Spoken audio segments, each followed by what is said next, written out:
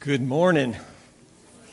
You know, watching the video took me back. Deb and I moved to Washington, D.C. in 1985, and Memorial Day 1986, we went downtown. We went to Arlington, and we're there. Didn't get to hear President Reagan at the when he gave the speech there, but just walking through Arlington and seeing the graves decorated was a powerful thing. We are grateful for those who have gone before us. You know, Memorial Day is, it hasn't always been known as Memorial Day. I didn't know if you knew that or not. Before the Civil War, families would get together oftentimes in the springtime to lay flowers on the graves of people who had died, of those who had gone before them, and to remember them, to remember the impact that those people who had died had made on their lives. When the Civil War happened, you know, in a 5-year period, 600,000 Americans died. And that really changed everything in terms of that process, because in an incredibly short period of time, husbands and fathers and sons gave their life to keep our country united. Incredible thing. And so right after the Civil War, like the first year after the Civil War, communities began to say, we're going to come together and to decorate the graves of those soldiers who had died. And so it kind of became known as Decoration Day. That was the deal. In 1871, Michigan was the first state to declare a state holiday for Decoration Day, May 30th. That was in Michigan. It was 100 years later before the federal government said, okay, there's going to be a holiday on the last Monday in May, and we're going to call it Memorial Day. Some of you who are my age or older may remember when it was really known as Decoration Day. That was what it was called, and when it was always on the 30th. It didn't matter when that happened. Memorial Day is different than just an appreciation day for veterans. We appreciate our veterans incredibly. Veterans Day is a holiday that honors all veterans. Memorial Day is really a holiday that's set aside to remember those who have given their life so that we could experience the freedom that we have. That we're the beneficiaries of their sacrifice. When I was a kid, I remember my mom and dad traveling from our house in Inglewood down to Hillsboro, Ohio, and meeting with my grandma and grandpa, meeting with my aunt and uncle, and decorating the graves of my great-grandparents, Perry King Rubel, my great-great-grandparents. I think John Rubel. Perry's dad, I think, was Andrew. Anyway, in a cemetery outside in Highland County in southwestern Ohio, there are 4 generations that precede my grandfather. And so my mom and dad would go down and be all dressed up, dad in a suit and tie, mom in a dress, and they would kneel down and put flowers on the grave. They would oftentimes dig and plant flowers at that point. I have a strong memory of that. Our culture has changed a bunch. You know, in 50 years, let's just say 50 years, all right? It's changed a lot. And there aren't very many places where a family has multiple generations of their family buried in the same place, because that's where they grew. My grandfather moved all the way away from Highland County, 40 miles to Columbus. You know, that was the big stretch of the family. My mom and dad then moved about 70 miles from Highland County. That was the big stretch for us. We don't live in that world anymore. And there's an encouragement for us today to really think about what happens tomorrow and to remember the sacrifice that's been made for us.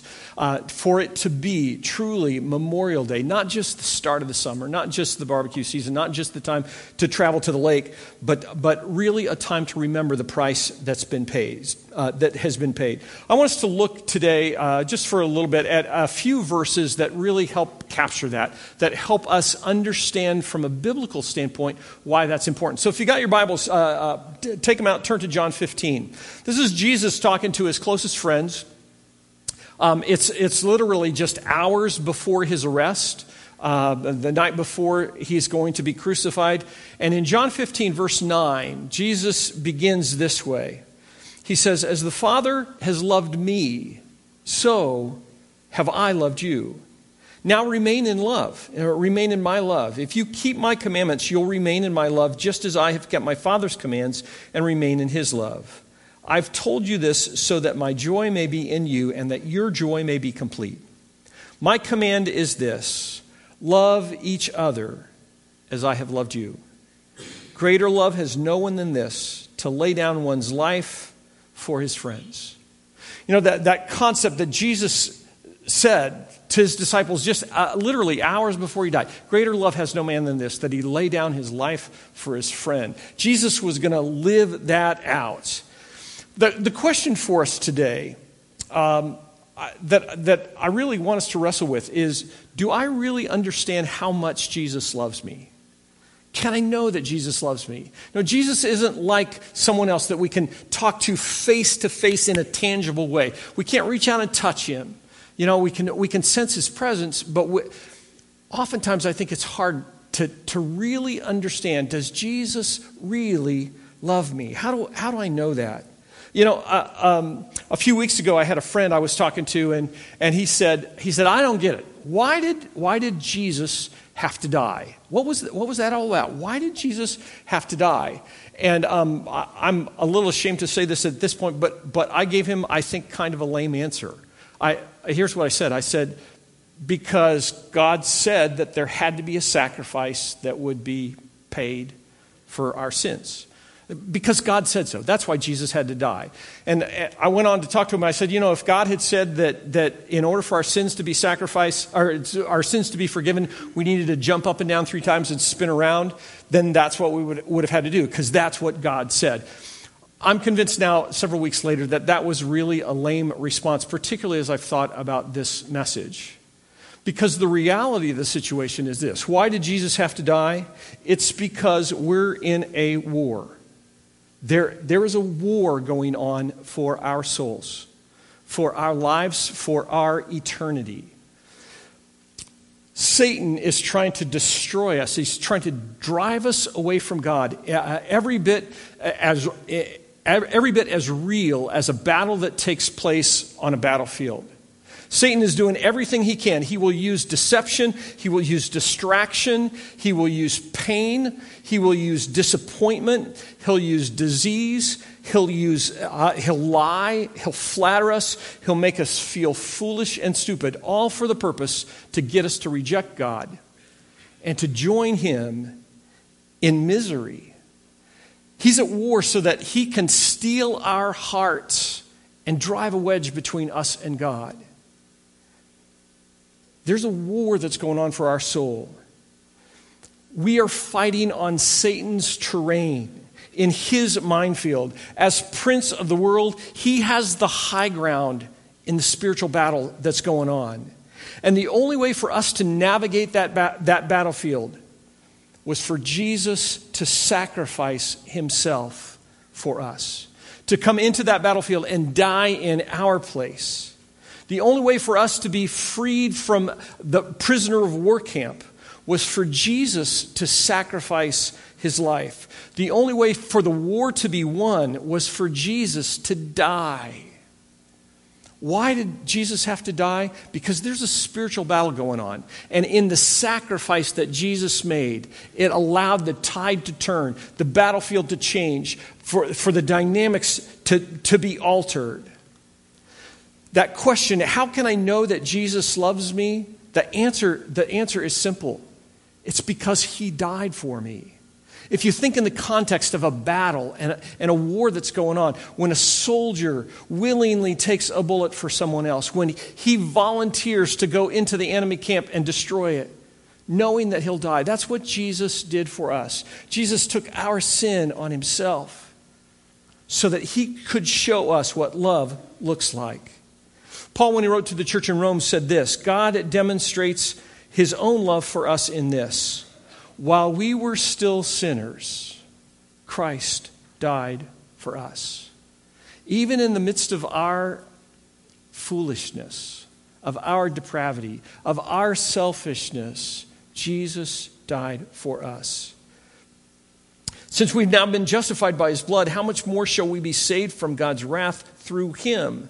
For if, while we were God's enemies, we were reconciled to him through the death of his Son, how much more, having been reconciled, shall we be saved through his life? John said it this way, this is how we know what love is. Jesus Christ laid down his life for us. And we ought to lay down our lives for our brothers and sisters. Jesus loves us. Jesus loves you. He came into the enemy camp. He killed the guards. He broke the chains. He set us free. And so the question for us this morning, as we think about Memorial Day, as we think about God's love for us expressed in Jesus, his ability to free us from sin, the question that's there is, how do I respond? How can I follow Jesus' example? John said, this is how we know what love is. Jesus Christ laid down his life for us. We ought also to lay down our lives for our brothers and sisters.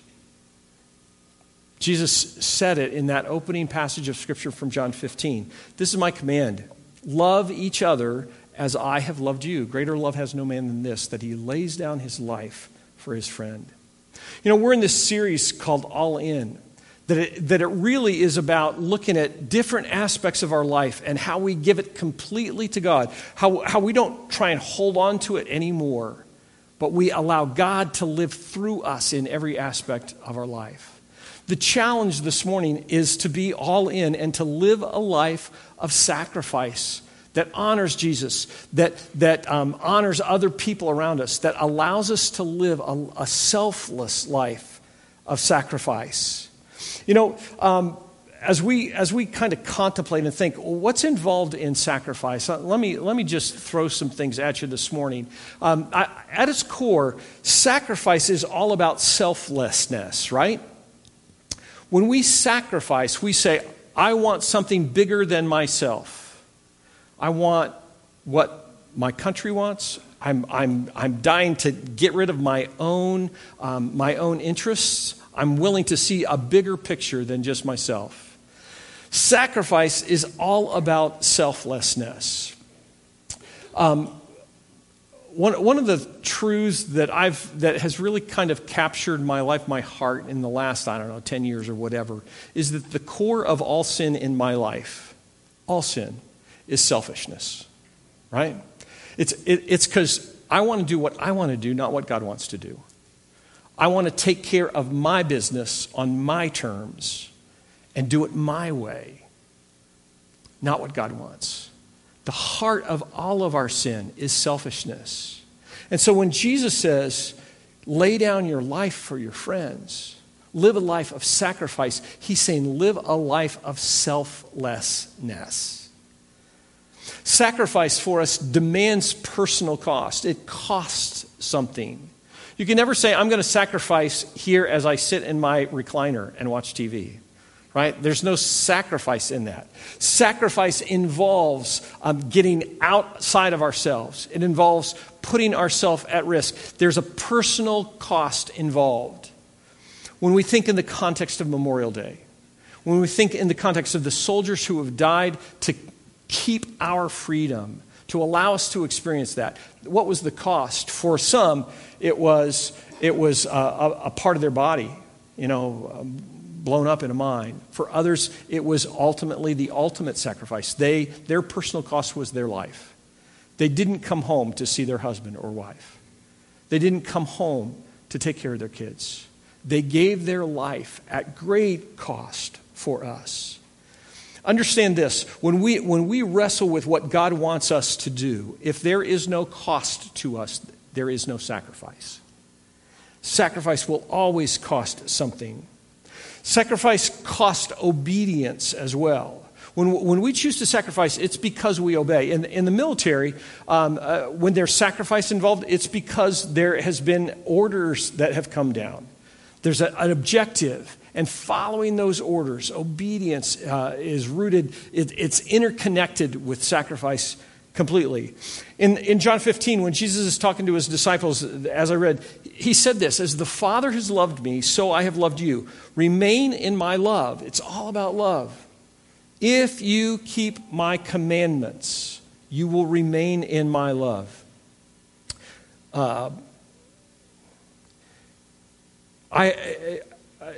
If you keep my commandments, you will remain in my love, just as I have kept my Father's commands and remain in his love. I've told you this so that my joy may be in you, your joy may be complete. Obedience is woven into this whole idea of sacrifice. We can't understand what God calls us to do if we don't obey him. And obedience to God is an expression of our love for him. Jesus told us that.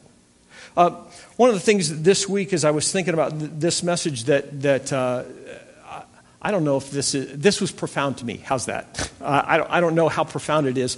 But sacrifice, it can happen spontaneously, but sacrifice most often happens because it's rehearsed, because it's practiced.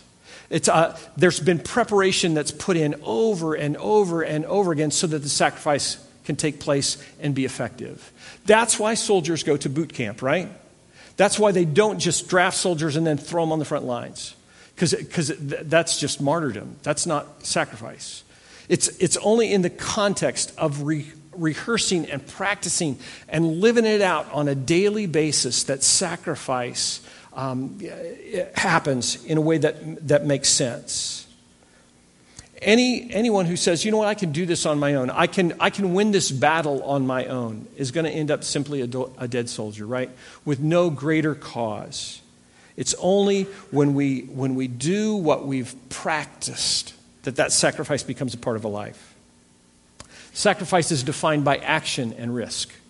We have to take steps. We have to get out of ourselves. We can't sit on the sidelines and think that we're living any kind of life of sacrifice. So how is it that we follow Jesus? How is it that we do what he said? How is it that we lay down our life for our friends? Not very many of us are going to have a chance or be challenged to take a bullet for a friend. Not many of us are going to be in a place where we can step into traffic and push someone away and the bus hit us instead of them. Not many of us are going to be in a position that we're in the boat and that we dive in to save the person who's drowning and ultimately drown ourselves. That's not the most common thing for most of us. But we have an opportunity to live a life of sacrifice day by day. How do we do that? I want to encourage you with just a few short things. How do you live a life of sacrifice? Say yes to God when he prompts. When you want to say no, and you sense that God is the one who's leading, say yes, recognizing that will involve personal cost to you. Maybe that happens in your financial world. Maybe it's the kind of thing that you recognize somebody that you know or love has a financial need, and you think, man, boy, I wish I could help them, but I really can't, because if I help them, that means I can't go out to eat today or next week. Or if I help them, that means I can't buy this particular thing. If I help them, I can't do this or that or whatever. If you sense God's leading you to help someone in the area of finances, understand that will cost you something, and that's a way that you can sacrifice. Say yes to God when he prompts. Maybe it's not financial. Maybe it's given of your time and energy. It's fun that Hope was up here. Hope's so great. If you remember, she was the one on the video that we showed a while ago, Hope and Jason, that came to North Point because of the enchilada card at Easter a year and a half ago. You know what? In that role, Hope's going to be looking for people who can invest in the lives of kids. I love her quote in Scripture and talking about helping children come to know God, to obey him. You know what? It costs something to invest in the lives of the children here at North Point. Because what it costs is part of your Sunday morning. It means that you worship 1 hour and that you serve another hour. That's a sacrifice for many. It's not a huge sacrifice, but it's giving up your time, your energy, and investing because the greater good matters.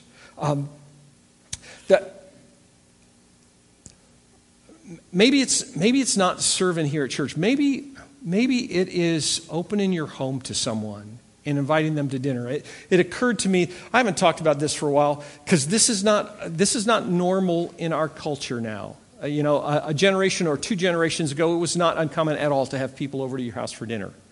That doesn't happen now, right? Very much. Let me just encourage you. That's a sacrifice for a lot of people because they think, I don't want anybody in my house. They're going to mess up my stuff. They're going to, I'll have to clean and do all that stuff. Maybe they won't like my cooking. Let me encourage you that if God prompts you to invite someone into your home for a meal or to stay overnight, to say yes and to sacrifice your comfort for the greater good that he might have for you. Maybe sacrifice in your world looks like mentoring someone at work. Mentoring takes time. It takes energy. It's painful because they don't always listen and do what you say, right? Sacrificing yourself to help someone else grow and be used by God. Maybe that's what God's calling you to do. Maybe it's reading with little guys at a local school. Like Maxine, and investing in the lives of others through ESL, teaching people who are here in the U.S. that their native language is something other than English, how they can come to understand and learn English and use it in this place. Maybe the sacrifice that God is calling you to do is to hold your stuff and your toys loosely. One of the things that people described about Michigan to me when we moved here was that Michigan is the land of outdoor toys, right? That there's boats and all that stuff, camping gear during the summer, that there's snowmobiles and skis and all that stuff during the winter, that all year round people have lots of toys, ATVs and snowmobiles and boats and campers, all that stuff. Let me encourage you, let me challenge you to think about sacrificing your stuff and allowing others to share that with you. How is it that we live out a life of sacrifice? Maybe it's to be last instead of first. Maybe it's to put others ahead of yourself at work, at home, at school. Trying to figure out what that looks like to honor others. Jesus said, greater love has no man than this, that he lay down his life for his friends, thinking of others ahead of time.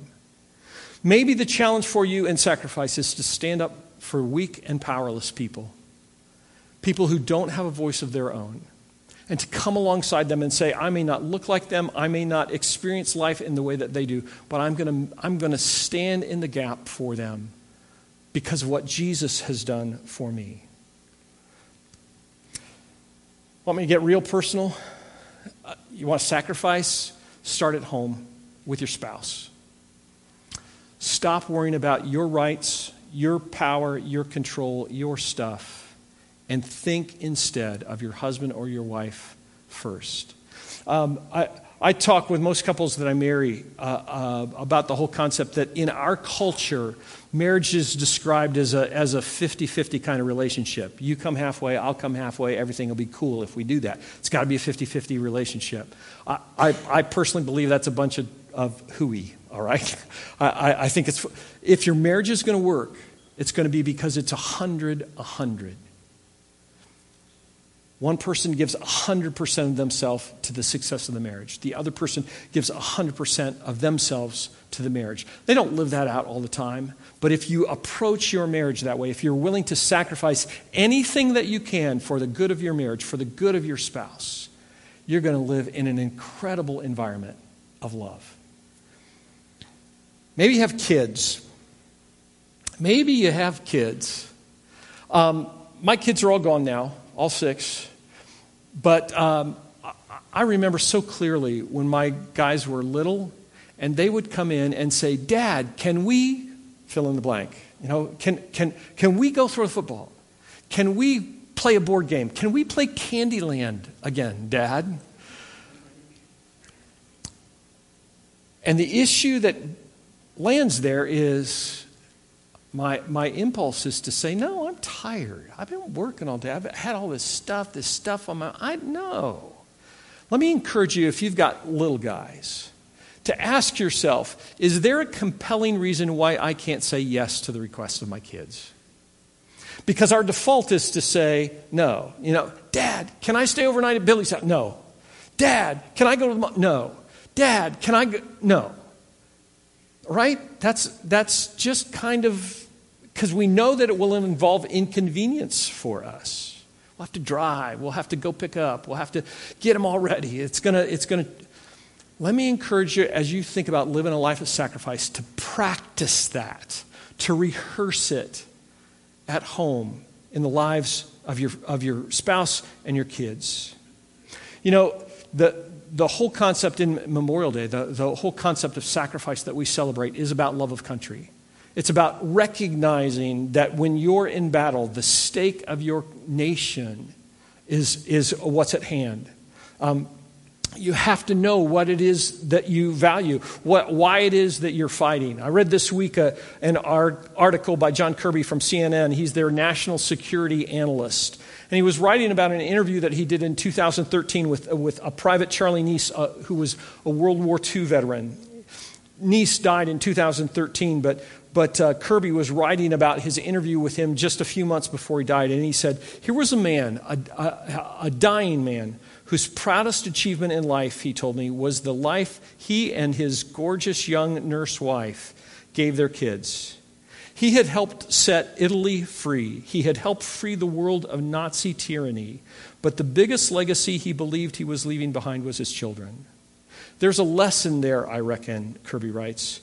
Perhaps we ought not to strive for lives of success, but rather lives of value. And it has to start with what you actually do value. What is it that you value? Maybe it's loyalty and honor and duty and freedom. Those are all good things. And that's what we celebrate with Memorial Day. But your relationship with Jesus is the one thing that will last into eternity. It's the one thing that matters. To trade anything for your relationship with Jesus, anything at all for your relationship with Jesus is a horrible trade. It's one that you will regret eternally. It's taking something of immense value and trading it for something of little or no value. Why are soldiers willing to give their lives in battle? It's not simply because they're ordered to do so. It's because they understand what's at stake. Because they understand that they're with their fellow soldiers. They see the future, and they want their children and their grandchildren to experience the freedom and the blessings that we currently have and more. Here's the challenge. Here's the final challenge in terms of today. Let this Memorial Day be a challenge for you to make your life worth remembering. When I look back at my dad, my grandparents, my great-grandparents, my great-great-grandparents, all the greats that go back to for me that I'm aware of, back to the Revolutionary War. What is it that makes their lives worth remembering? That's the question that I've got to ask about me. Where am I going to invest myself? Understand that you're going to make sacrifices in life no matter what. You will make sacrifices in life no matter what.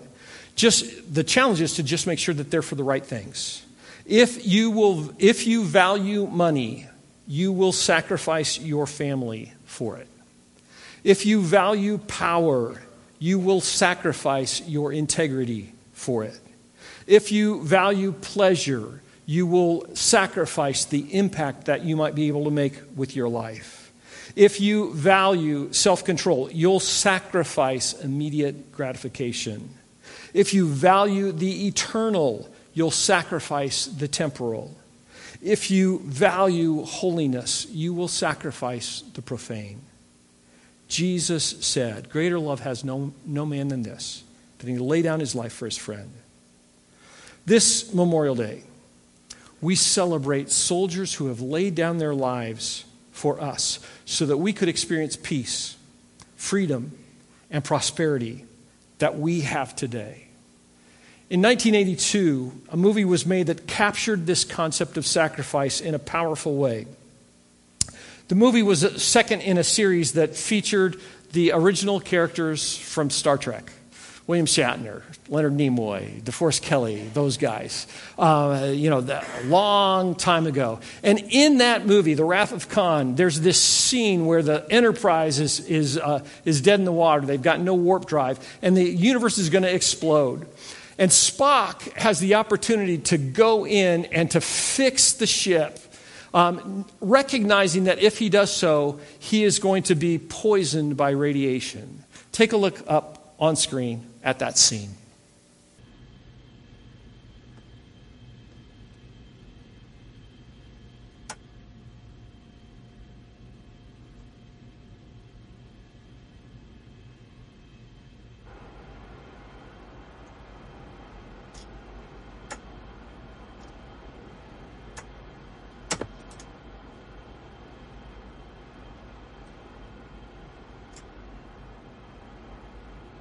Ship. Out of danger? Yes. Don't grieve, Admiral. Just logical. The needs of the many outweigh The needs of the few. or the one.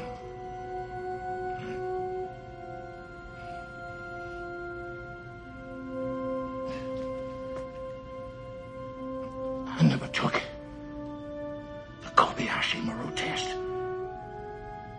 until now. What do you think of my solution?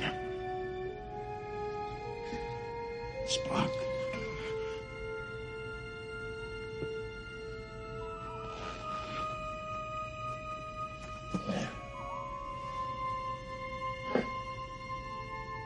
I have been and always shall be your friend. The needs of the many outweigh the needs of the few, or the one. Oh, thanks, Bruce. Yeah, I was thinking it was the movie. Mel, I thought, ooh, there's more coming. Keep playing, Bruce. Thanks. Needs of the many outweigh the needs of the few, or the one. That has been a mantra in our household for 37 years since we saw that movie. That's what the way the writers put it. Jesus said, "Greater love has no man than this, than he lays down his life for his friend." To live a life of sacrifice demands that we live that out in the little things before we ever get to the big things. It's when we practice it in the moment by moment of each and every day that we prepare for the opportunity that God may give us sometime to give the ultimate sacrifice. May we live out that life of sacrifice this Memorial Day weekend and each day forward, that God's kingdom might go forward. Let's stand together. Let's sing.